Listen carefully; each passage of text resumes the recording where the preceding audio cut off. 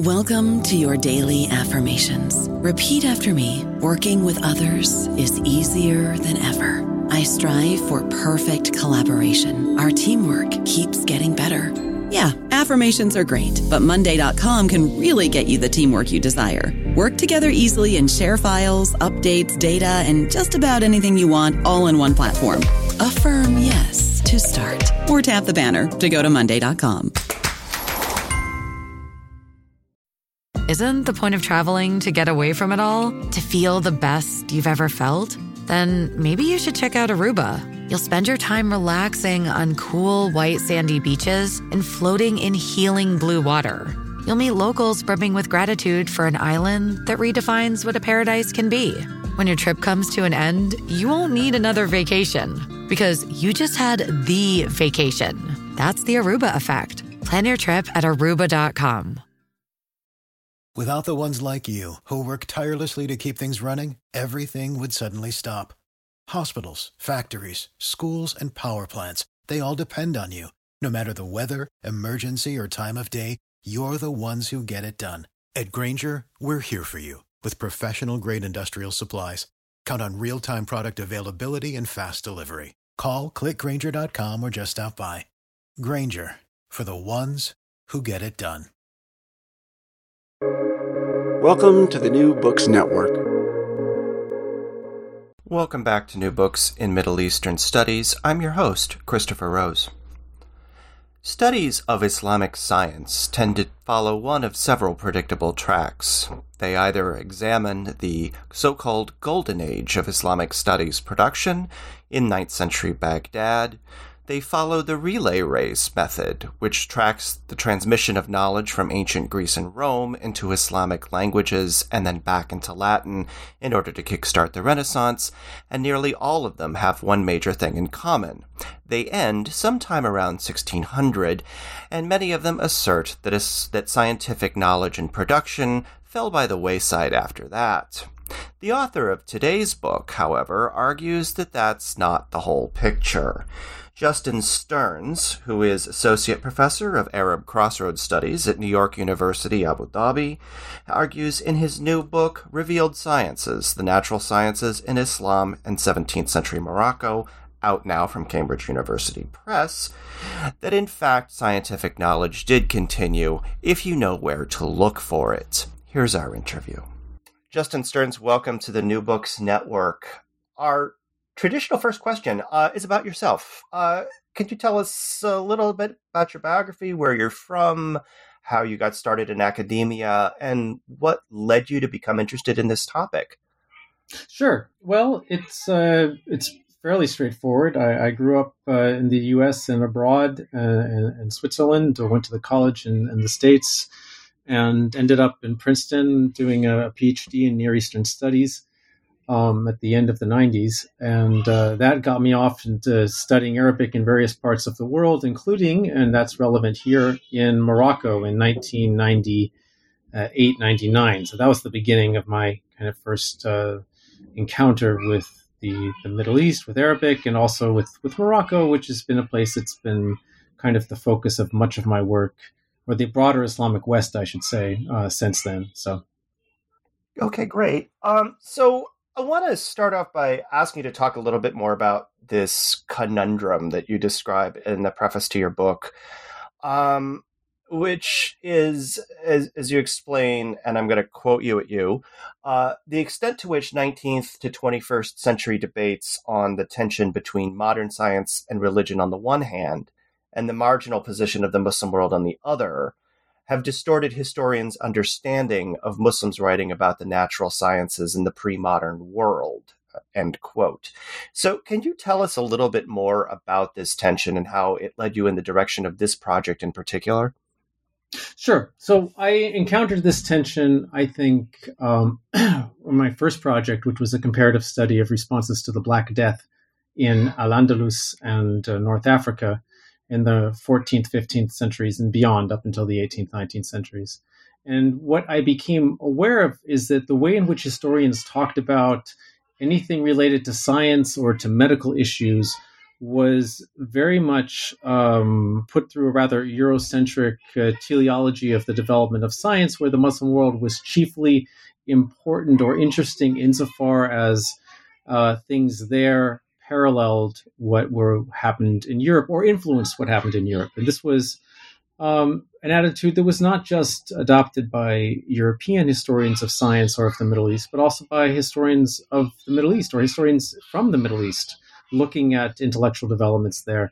And so that's what made me begin to think that the broader intellectual developments taking place from, say, the 13th to the 18th centuries were likely to be very poorly understood, and specifically anything related to the natural sciences was going to be misunderstood. The subtitle of the book is The Natural Sciences in Islam in 17th Century Morocco, which, of course, leads me to the question of why Morocco in particular. And I realize that, you have an academic background studying in Morocco, but in particular, what are the intricacies or the idiosyncrasies that make Morocco an interesting case study? Yeah, it's a good question. I mean, Morocco is largely peripheral to our standard narratives for how we talk about the early modern Middle East, which is often focused on the three so-called gunpowder empires, right, of the Ottomans, the Safavids, and the Mughals. And here you have little Morocco out there in the far west with no direct tie to or not under the sovereignty of any of those three empires. Obviously, there's a lot of interaction with them. And so Morocco is particularly interesting, however, at this time period in the 17th century, because it is witness to a real sort of flowering of intellectual activity. And that's been known now for, I'd say 3 or 4 decades. It's just been framed in different ways. And so when you look at, for example, a recent book, or one that influenced me a great deal in the writing of my own, of Khaled al-Ruwayb's book on sort of early modern Islamic and intellectual history, right? And he shows very well how the central Arab lands are revivified and draw inspiration from these peripheral areas, one of which is Morocco. So some interesting things seem to be going on in Morocco at that time period.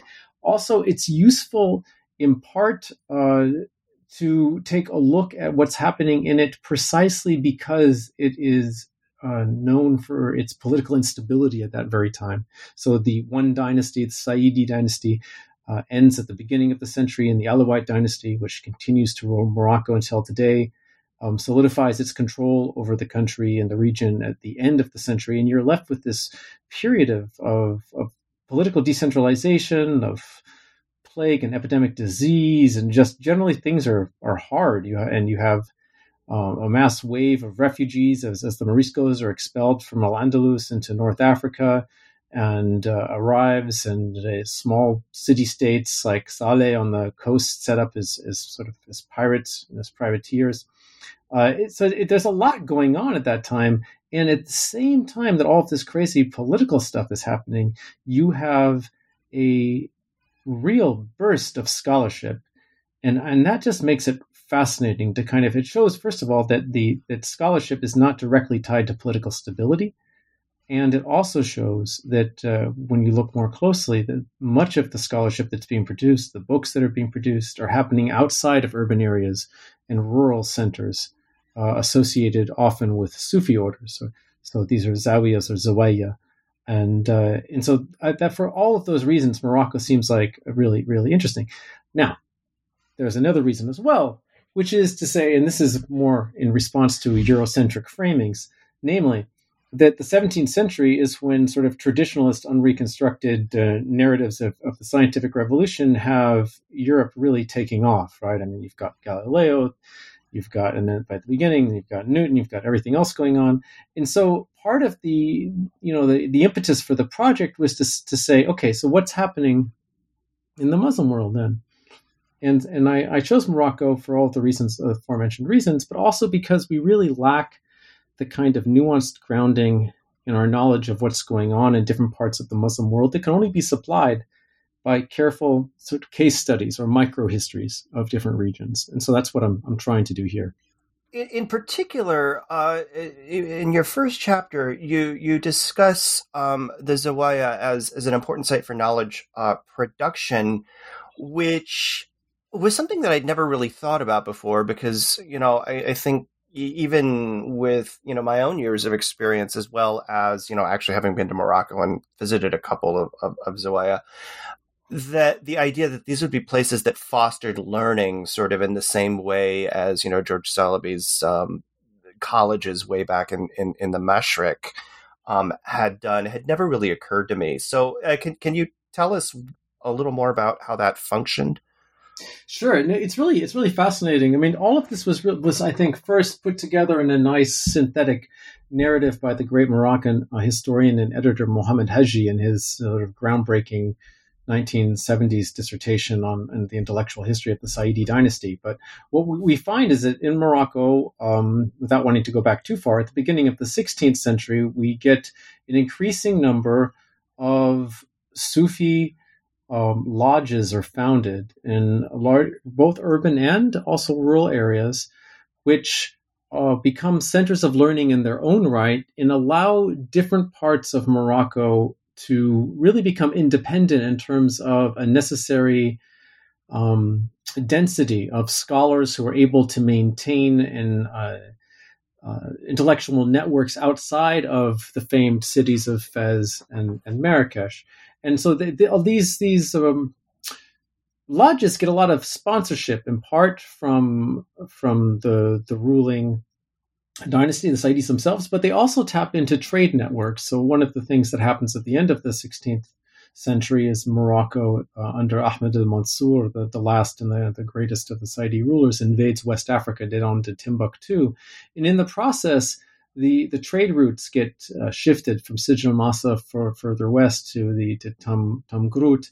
And these trade routes with the gold, the slaves, the commodities that they bring with them are immensely beneficial to some of these rural lodges, such as the Nasiriyah Lodge in Tamgrut, which is on the edge of the Sahara.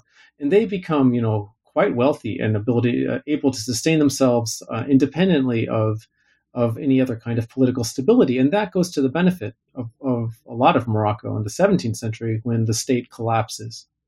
So we find that in the middle of the 17th century, it is a Sufi lodge in the Middle Atlas, the Dilet Lodge, which is I guess a little bit, south of Sefrou or south of Fez, which for roughly 3 to 4 decades is the single most important political center, as well as a center of learning. So many of the scholars that I talk about in my book, that's where they meet, they study. The main guy, Al-Hassan al-Yusi, whom I'm very attached to, spends the most productive years of his life in this rural Zawiya, which doesn't exist anymore because the Alawites, after they come to power, they raze it into the ground.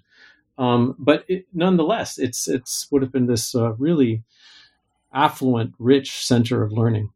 So this association of Sufi lodges with knowledge production kind of goes hand in hand with what I think has been a long-standing trope, if not misunderstanding, about the way that scientific, in particular natural science, scholarship was conducted within the broader realm of religious science, or what is often considered to be religiously oriented scholarship. And this is something that you talk about in your second chapter. So can you sort of walk us through the relationship between these various subfields? Because part of your argument is that the long sort of understood or pre-existing, the long-standing stereotype that scientific research sort of fell by the wayside during this period is not accurate. So I'm wondering if you could sort of shed some light on that for us. Sure. So just if we go back to, I don't know, say 40 years ago or so, to Makdisi's study of the madrasa system and the way in which learning becomes institutionalized, I think it's understood by many people, thanks to the great studies that have been done by Chamberlain and Berkey and others on teaching and learning that while the madrasa became increasingly important, other forms of transmission of knowledge continued to exist, personal ones, that there were other places of knowledge transmission in hospitals and so forth. But it's really, there is a sea change, for me at least, that came with the work of Sonia Brentias and other people who began pointing out that the madrasa actually did include, Pake Makdisi, the transmission of knowledge of the natural sciences and other forms of knowledge, which were not directly what we might call religious. So the book tries to make a couple of interventions here. First, it goes through a kind of a quantitative overview of biographical dictionaries and looks at the subjects that were studied by scholars of the period and in which they wrote works on the natural sciences. And under natural sciences, we're generally talking here, in part, some of the mathematical sciences like astronomy, but also astrology, which is usually classified under the natural sciences, and then, of course, medicine and a bunch of the occult sciences, or what we would refer to as occult sciences, including lettrism and alchemy. And all of those, we find people reading and teaching them in these, in both urban areas and the madrasas, but also in the zawaya that I was talking about, these Sufi lodges. So that's one thing, is simply to reiterate and say, no, actually the curriculum was much more varied than we thought, and there are institutionalized places, forms of teaching and transmission of knowledge, which included the natural sciences. But there's another broader point that the book tries to make that leads back to its actual title, and that goes to this notion of all sciences which benefit the Muslim community being revealed or religiously licit sciences, ulum shara'iyya. And that's the point that Hassan al-Yusi, who's probably the most famous Moroccan scholar of the 17th century ultimately, that he makes in his massive work, Al-Qanun, which at the end of his life, and he goes over and does a classification of the sciences, and he also just says, you know what, this whole religious, or the binaries that we traditionally have had, the ulum al-naqliya and the ulum al-aqliya, right, the transmitted religious sciences and the rational natural sciences, these binaries are fallacious. They don't work. At the end of the day, all sciences that benefit the Muslim community are revealed sciences. And so that's one of the interventions. He wasn't alone in this. I mean, other people picked up on this and followed him in this for at least the next 100, 200 years after that. So yeah, I am trying to challenge, of course, building, always standing on the shoulders of giants, on the scholarship before me, but trying to rewrite our narrative and to say that actually, no, the rational natural sciences were widely studied. Now, numerically, it might not sound that way. We're talking about roughly 9%, 7 to 9% of the scholars of the period whose lives are recorded in these biographical dictionaries studied one or more of these sciences. But when you consider the number of people involved and the broader social networks, that's a rather significant number. And we know of at least 120 works in the natural sciences composed in Morocco in this long 17th century. So it's substantial, and it is not explainable by the previous master narratives that we have for the period. Just out of my own historian's curiosity, since you mentioned that one of the main sites of knowledge production was raised by the Alawite dynasty, what sorts of sources did you use to compile this project, and where did you find them?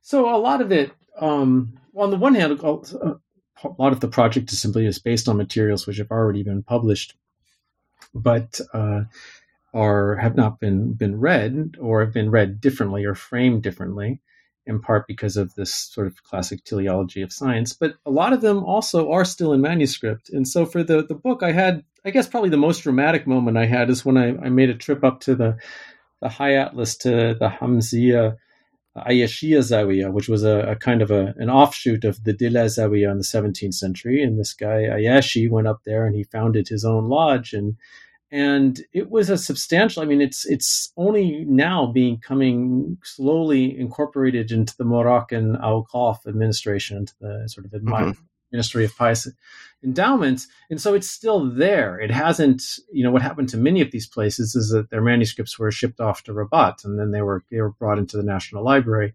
But they still have like some 5,000 volumes, and it's just recently been recatalogued. I think I'm getting that number right. And so it's quite extraordinary. You come into the descendants of the original, the folks who ran the Zawiya are still there. They're living a largely, goat and sheep herding, and it's no longer a center of knowledge. But they have the books still, and they maintain and take care of them. And now there's some state sort of in money coming in to try to set up and to solidify and to protect this collection. And so that I think was probably I was able to take pictures of numerous manuscripts there, many of which I was able to bring into the book project. And I did the same down with the Nasiriyya Zawiya in Tamgrut, although most of its holdings are actually have been, or many of its holdings were taken to the National Library. So otherwise I also worked, of course, with the National and the Royal Libraries in Rabat. So one of the things that you do in your third chapter then is you demonstrate how this scientific production discovery discourse fits into what is probably the larger and better studied field of jurisprudence, in particular by looking at the debate over the use of tobacco. So can you talk about the interplay between this sort of what we would now call the division between the natural sciences and the religious sciences, even though it wouldn't have been understood at the time, and how these things all fit together? So, if the broader argument of the book is that this distinction between natural and religious sciences is porous, and that there's actually a lot of interpollination, if you so will, between these two branches, insofar as of course, if you follow Al-Yusi's definition narrowly, there can't be any differentiation because they're the same.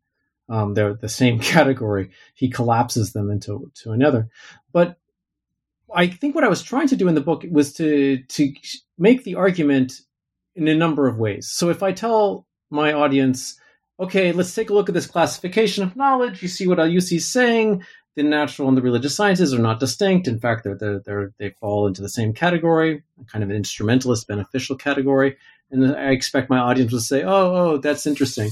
And then if I say, hey, and you know what? It looks like, more or less 10% of all scholars in the 17th century studied one or more of these sciences. And let's look at their personal scholarly autobiographies and see how they talk about them. And people would kind of go, okay, yeah, that's kind of interesting. We're getting this a little bit more. And then I said, okay, let's look at one of the most hegemonic religious discourses that exists in the Muslim world, Islamic law. And let's look at the way in which these sciences, specifically medicine, but also astronomy, get pulled in and discussed in these materials. Then we'll really kind of get a sense of how this plays out in the nitty-gritty. Now, there has been long a kind of a danger, which has recently, I think, been well challenged by Thomas Bauer, Shahab Ahmed, and others, of a danger of conflating Islam with Islamic law, or of turning it into a religion of law and so forth. And so I'm wary of trying to make too much of these legal sources, but the glimpses they give us of social history is too tempting not to take advantage of.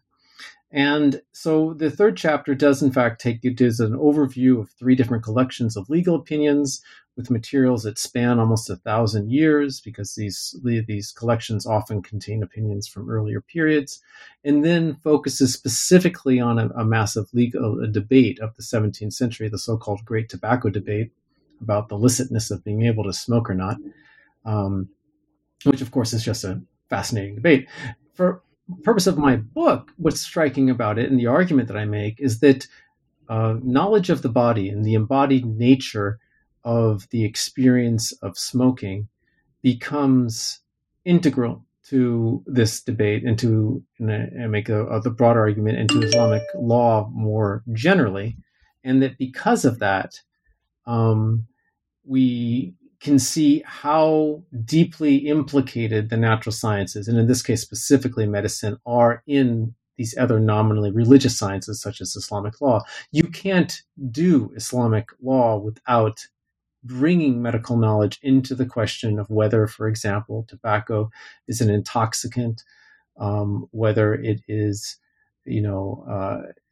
whether it just dulls the senses, whether it dulls the mind but not the body, or the body and not the mind. All of these types of questions, its parallels with the smoking of hashish, which have been debated in previous centuries, cannot be resolved unless you bring medical knowledge into it. And so we see all these jurists either invoking the authority of famous doctors, or, even more interesting, appropriating the authority of the discourse of medicine in order to do law. And that's what I found so really striking in that chapter, and tried to lead the reader through some of the sort of the minute details of some of those debates, which are carried out by some of the most influential and important scholars of the period, including Ahmed Baba al-Timbukti, this famed West African scholar from Timbuktu who spends a good 15 years of his life in Morocco and intervenes substantially in this debate about whether one can smoke or not. I don't know about you, but I'm very busy and I don't have a lot of time to cook. That's why I subscribe to Factor. Eating better is easy with Factor's delicious, ready-to-eat meals. Every fresh, never frozen meal is chef-crafted, dietitian approved, and ready to go in just 2 minutes. You'll have over 35 different options to choose from every week, including Calorie Smart, Protein Plus, and Keto. These are 2-minute meals. Factor meals are ready to eat and heat, so there's no prepping, cooking, or cleanup needed. They're flexible for your schedule. Get as much or as little as you need by choosing your meals every week. Factor is the perfect solution if you're looking for fast, premium options with no cooking required. Sign up and save. We've done the math, and this is important. Factor is less expensive than takeout, and every meal is dietitian approved to be nutritious and delicious. Head to factormeals.com/NBN50 and use code NBN50 to get 50% off. That's code NBN50 at factormeals.com/NBN50 to get 50% off. I think one of the things I also found fascinating, and this is a complete aside, is that tobacco appears to have been introduced to Morocco through the sub-Saharan trade. I would have always assumed it had come in from the Atlantic, but... Well, I think it did, but I think it came into West Africa, right? And then made its way through these trading routes from West Africa north into Morocco. But yeah, no, I was equally a little baffled about that. I haven't been able to track down like the exact moment on which it made its way in there. But yes, there's these great stories about it being brought by these trains of men coming up across the Sahara, and within one case at least an elephant with them, and then being known as the guys who brought the tobacco. Right. And of course, it also reminded me of the sort of the similar debate over coffee about a century earlier, which I think was finally settled when the Ottoman Sultan decided that having a bunch of janissaries going through caffeine withdrawal was a bad idea. But the sort of similar idea about what constitutes an intoxicant and the intoxication of the mind. It's very fascinating the way you have it laid out there. You sort of wrap up by looking at the production of other scientific texts, but I sort of wanted to branch out and sort of get into this broader conversation or theme that runs through the entire book, which is how thinking outside of these traditional categories, because and again, as you just mentioned, you are at pains to try to avoid equating Islam with law. But also how it helps us get out of this, if I can borrow a phrase from my own advisor, ontological trap that so many debates about science and religion seem to fall into, in which case these are at opposites and cannot coexist in the same sphere. Yeah, it's interesting that people would still be able to posit that. In many ways, as I understand it, at least, the notion that there is an essentialized conflict between this thing called science and this thing called religion it's hard to find it really solidified before the end of the 19th century, and it happens very much within a kind of a Protestant discourse of looking and critiquing the influence of the church on European intellectual development, and then solidifies in the beginning of the 20th century with this narrative of a scientific revolution, and that, plays into this broader narrative of European Enlightenment and move towards secularization and all this. And all of those master narratives, which come out of this often very Anglo Protestant context, then get flipped and laid over onto Islam at the same time that you have these discussions among Salafis and Muslim reformers at the end of the 19th century who are arguing that their own faith has been, corrupted by all of the scholarship which has been written since the period of the pious ancestors back from the early period of Islam. And so you find them also going through and critiquing and not being that interested in much of the intellectual production of the period that I'm writing about here. And they also begin to posit that there is a real religion and that they can get, that science is compatible with it, but their notion of science then is very much leans on the notions that they're looking at from the Europeans, which they're trying to reclaim in their own kind of apologetic but also triumphalist narrative. And so those are the types of ways that we guess it becomes possible to think of science and religion as two distinct things, because it's not really clear or at all from the materials of the 17th century of the period that I'm looking at. And in fact, I think it's done a real harm to the broader understanding that we have and of Islamic intellectual history.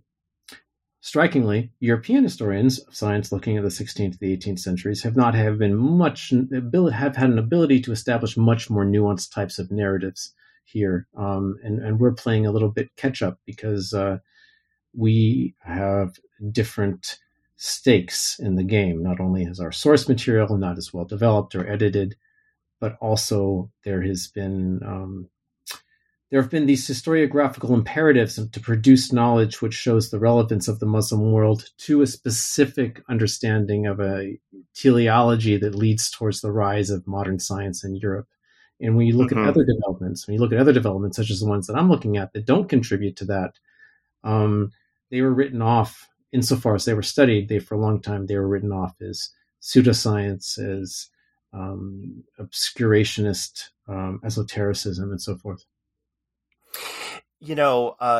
This reminds me, and since your first book was also on ideas of medicine, I'm sure you'll pick up what I'm saying here. But is in a number of the works on Islamic medicine, there is this reproduction of a narrative of fatalism. That there's this questionable hadith about the person who dies of plague being granted a martyr's welcome into paradise, and all of these books, there's always this reference to folk religions. It's called folk practice, where there's they'll have these little talismans or things that are supposed to ward off illness, but they don't take any real steps. As if in the 15th century there were any real steps that one could take to prevent dying from bubonic plague if you contracted it. And I've always found this to be just a very modern spin that doesn't really explain how someone of that era would have understood the way that science or preventative medicine worked. And you in the book, you have these little excursus sections between the chapters that they're only 3 or 4 pages, and so I had to prevent myself from focusing solely on those when I was preparing questions. But the one in particular that I found fascinating was your sort of use of Kuhn and Thomas Kuhn and the history of science in Islamicate societies, which again goes to this idea that anything that isn't science now is discounted, even though in the 16th and 17th century it was considered scientific. So it's so hard. I mean, Kuhn is the right person to invoke because stuck in our paradigm as we are, the language that we use is at times makes it difficult to talk about these things. But this was something which really informed my entire approach to the book. And in thinking about it, is that I'm largely trying to chronicle a type of intellectual engagement and dynamism which becomes irrelevant not only to Western Orientalists later on who are looking for specific types of production, but also to many Moroccans and many people in the Middle East who are not interested in types of intellectual production that do not show them being able to partake of or having contributed to immediately what they consider science today, right? Of course, because capitalist science, what is scientific, did not exist in the 17th century. These different sciences existed, these different forms and bodies of knowledge which were being invoked. And what Kuhn does, and what I think we can do, now I don't think I'm not trying to sort of take Kuhn and to coin a phrase, take him as a paradigm and to impose it rather slavishly on the material. What I'm trying to do there is that Kuhn really lays out this metaphor, the one that he takes again from Darwin, of saying, well, what if we think of scientific knowledge not advancing in some kind of curve that moves asymptotically towards truth, but what if we think of it as a branching tree, which is sort of the arms of which are evolving in response to their local circumstances and needs, and don't move towards any one ultimate true insight into the nature of reality, right? I mean, this was an image which, of course, gave rise to a tremendous amount of debate, and some people would fault Kuhn for becoming too what they thought was relativistic. But for the purposes here of doing intellectual history and trying to understand this production and its relationship to the society in which it emerged, yes, absolutely. The people who are who are making talismans and who are also writing on the life of the prophet and writing introductory work on astronomy. I'm thinking here of Said al-Mariti, one of the teachers of Al-Yusi and one of the principal figures in that fourth chapter you're talking about. He talks about using in his own scholarly autobiography of using sort of occult methods to ward off evil and to achieve various goals, and it has various kind of talismans and also magical squares that he uses, and all of that is considered by many of his contemporaries, if not the vast majority. This is not a elite popular distinction. These are the elite of the elite in terms of scholars who are producing this material, and of course we can assume, or we can posit, that a lot of it would have been equally believed in by those who weren't able to do the writing of these treatises themselves. This is what is taken to be authoritative forms of knowledge about the natural world and the ways in which it can be manipulated. It's what I also look at with the medical work of this guy from down south next to Tamgrut, Salahi al-Darai, who writes this massive commentary on a Memnonic medical poem that he also authors, Hadiya al-Maqbula. And, he's bringing in all sorts of things in terms of the occult knowledge about the properties of different substances that seems to what would have been considered cutting edge at the time, or at least authoritative in its form. And we need to understand that not as pseudoscience or derivative, but as forms of knowledge that were immensely productive and meaningful to the societies in which they were produced.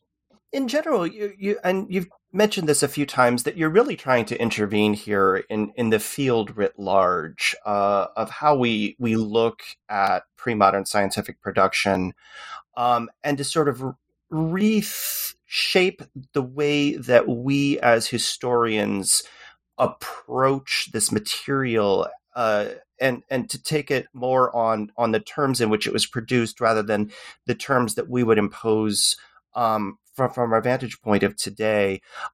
So can you talk a little bit more about that directly, I would say, rather than trying to do so through the framework that you've established here, as to what you see as the broader conversation within the field into which you're making an intervention? So I think it's safe to say that the history of science in Islamicate societies is at a bit of a an impasse in some ways. Part of that is an institutional materialist impasse.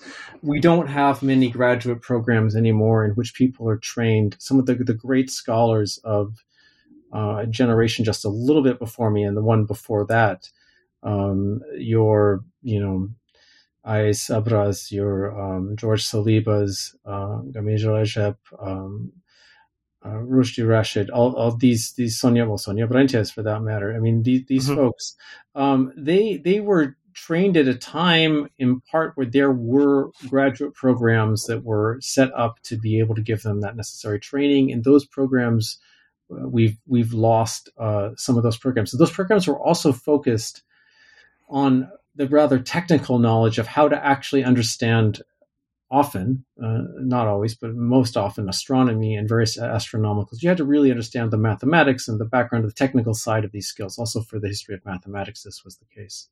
And then the folks who specialized in that would move outwards and would be able to talk more about the the cultural, the theological, the historical context. And we have amazing historians like Robert Morrison, for example, and Nahyan Fancy are two good examples. Miguel Farfada as well. I mean, people who are able to do that. So I'm getting to your question here. But we also have now a whole set of other people who are approaching the history of science from a variety of other angles. And one of that is folks like myself, who was not trained in that discipline per se, who are interested in a broader cultural history of the role the natural sciences and the exact sciences play in Islamic societies. In that move, with it has come also a renewed focus on the esoteric and the occult. And so one scholar whom I draw upon in the book, and whose work I think especially on sort of Timurid Iran and so forth, Melvin Kushki's work has been very influential in my thinking, is it shows really, and also Noah Gardner on Egypt, has really shown that the esoteric was at the heart of these many of these scholarly circles. The study of the occult sciences was mainstream. Many of these figures were widely respected and read, and that individual statements by people like Ibn Khaldun, amazing scholar that he was, should not be taken, or criticisms should not be taken as representative of the period in general. So there's that, right? And I feel like what I'm trying to do is to enter and to complement that discussion. But there's a methodological point to be made here as well, and that is that for far too long, we have written the history of the sciences in the pre-modern period on the basis of narratives that use as evidence individual figures from one century and the next, and we make broad assumptions about what happens in between, say, the 11th and the 13th, or 13th and the 15th. We just haven't had the scholarly manpower to do a history of the natural sciences, say, in, I don't know, Algeria between 1250 and 1300, and to have something like that done for each part of the broader Muslim world. And so we end up with generalizations that simply don't fit the evidence. And I guess that's something else that I should briefly address. The evidence, we just continue to have tens of thousands of manuscripts. I mean, in Morocco alone, cataloged, simply manuscripts that are cataloged, and in the process of being cataloged, we probably have close to 100,000 manuscripts, the vast majority of which were produced after the 15th, 16th century, and the vast majority of which have not been edited or studied, much less printed. And so we are making generalizations on source material that is largely still kind of unknown. And I'm not positing with that we're going to discover some kind of parallel Islamic enlightenment or anything like that, but we certainly don't have the kind of fine-grained understanding of events in these different locations from North Africa, across to India, to West Africa, that we would need in order to be able to do a truly responsible intellectual history. And I think what I'm trying to do in Revealed Sciences is to say, hey, here's one case study for one part of the early modern Muslim world. Now, let's have some people do other case studies of other parts. And once that's done, then we can start making meaningful generalizations about an intellectual history that largely is still represented by these broad, sweeping generalizations that aren't resting on very much. How much of that do you think is, and you touch on this in your preface, is sort of a response, a defensive response, if you will, to sort of Eurocentric critiques of the Islamic past as being either the sort of relay method in which it received knowledge from Greece, Rome, kind of fiddled with it, then passed it back, or simply not productive? I think there's a lot of that. But at the same time, I'll stress that narrative is both Eurocentric, but it's also one which emerges from and is adopted by many people in the Muslim world because it allows them in part to argue, this is the apologetics of it, that at one point the Muslim world was the center of intellectual production, and that whatever Europe has, it got from that center of intellectual production, and that therefore it should actually come back to the Muslim world or be credited to it, right? I mean, this is the kind of narrative that you get from watching the basic outline of many of the 1001 Inventions exhibitions or the variations thereof that have come into being. And I understand the general impulse of wanting to say, hey, wait, look, actually the Muslim world, which you now look down upon, you being quote unquote the West, was a hub of intellectual activity and importance back in the day. But in the process of reiterating this narrative and of trying to stress the importance of, say, Abbasid Baghdad in the 9th century, amongst many other things, is that it freezes the transmission of knowledge to the Muslim, appropriation and naturalization, if you want, of say Greek, Syriac, Indian knowledge, and it doesn't sort of look at it as a development that extended before and extended after. But also, and perhaps more perniciously, it discourages people in the Middle East today from actually studying the intellectual developments that took place after the translation of Arabic texts into Latin, and so it's a problem. We have to get beyond this, get beyond both the infamous decline narratives, which still are being pervaded by many popular surveys. But also get beyond the kind of golden age of Islam narratives, which ultimately hide more than they reveal. So our traditional final question is, what are you working on now? What's next for you? So parallel to writing this book, which took me about a decade all told, I've been translating this book by Al-Yusi, one of the main protagonists of the book, called the Muhadarat, which is the discourses. And the first volume of that was published last year in the Library of Arabic Literature series, which is a wonderful series because it gives these facing English Arabic editions that are just wonderful to use. And the English language version of that's coming out next month, so it will be a nice little paperback that will be easy to use in class. But there is a second volume to it. And so I am still busily trying to translate that. And in the Discourses was a wonderful collection of short essays that Yusi wrote at the end of his life on all these different subjects. And it gives not only a slice of life of what was going on in Morocco, but also what kinds of things an educated, intelligent, ambitious scholar of the time might have been interested in. So that's happening. And then there are some spin-off projects from the book that are about to be published. Margiti has a treatise against sorcery with lots of wonderful magical squares that will be coming out next month, and so there's that. More broadly, I've begun a project with the help of some students here at NYU Abu Dhabi of trying to create a digital database of the sort of cataloged Moroccan manuscripts. That is going to be a multi-year project and a rather substantive one.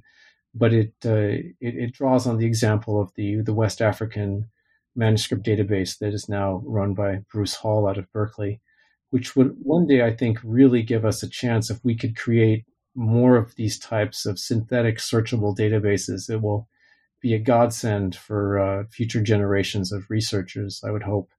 And precisely because Moroccan scholars have really laid the groundwork here of continuing to go through their archives, both the national ones, the Royal Library, and of these individual private libraries and local lodges, the Zawaya, we're getting a much better understanding through these the new catalogs that they're producing of the intellectual history of Morocco. But because it's not in one searchable database, its use is still limited. So I guess that's one of the major projects that I'm intending to work on in the next, hopefully not quite decade, but it will take a while to get that to be up and running. Yeah, but it'll be such a phenomenal tool, especially considering how difficult it can be to find archival holdings in a good swath of the Arab world. Yes, it absolutely. really will be quite invaluable. All right. Revealed Sciences, The Natural Sciences in Islam in 17th Century Morocco by Justin Stearns is out in 2021 from Cambridge University Press. Justin, thank you so much for being with us. It's my pleasure, Chris.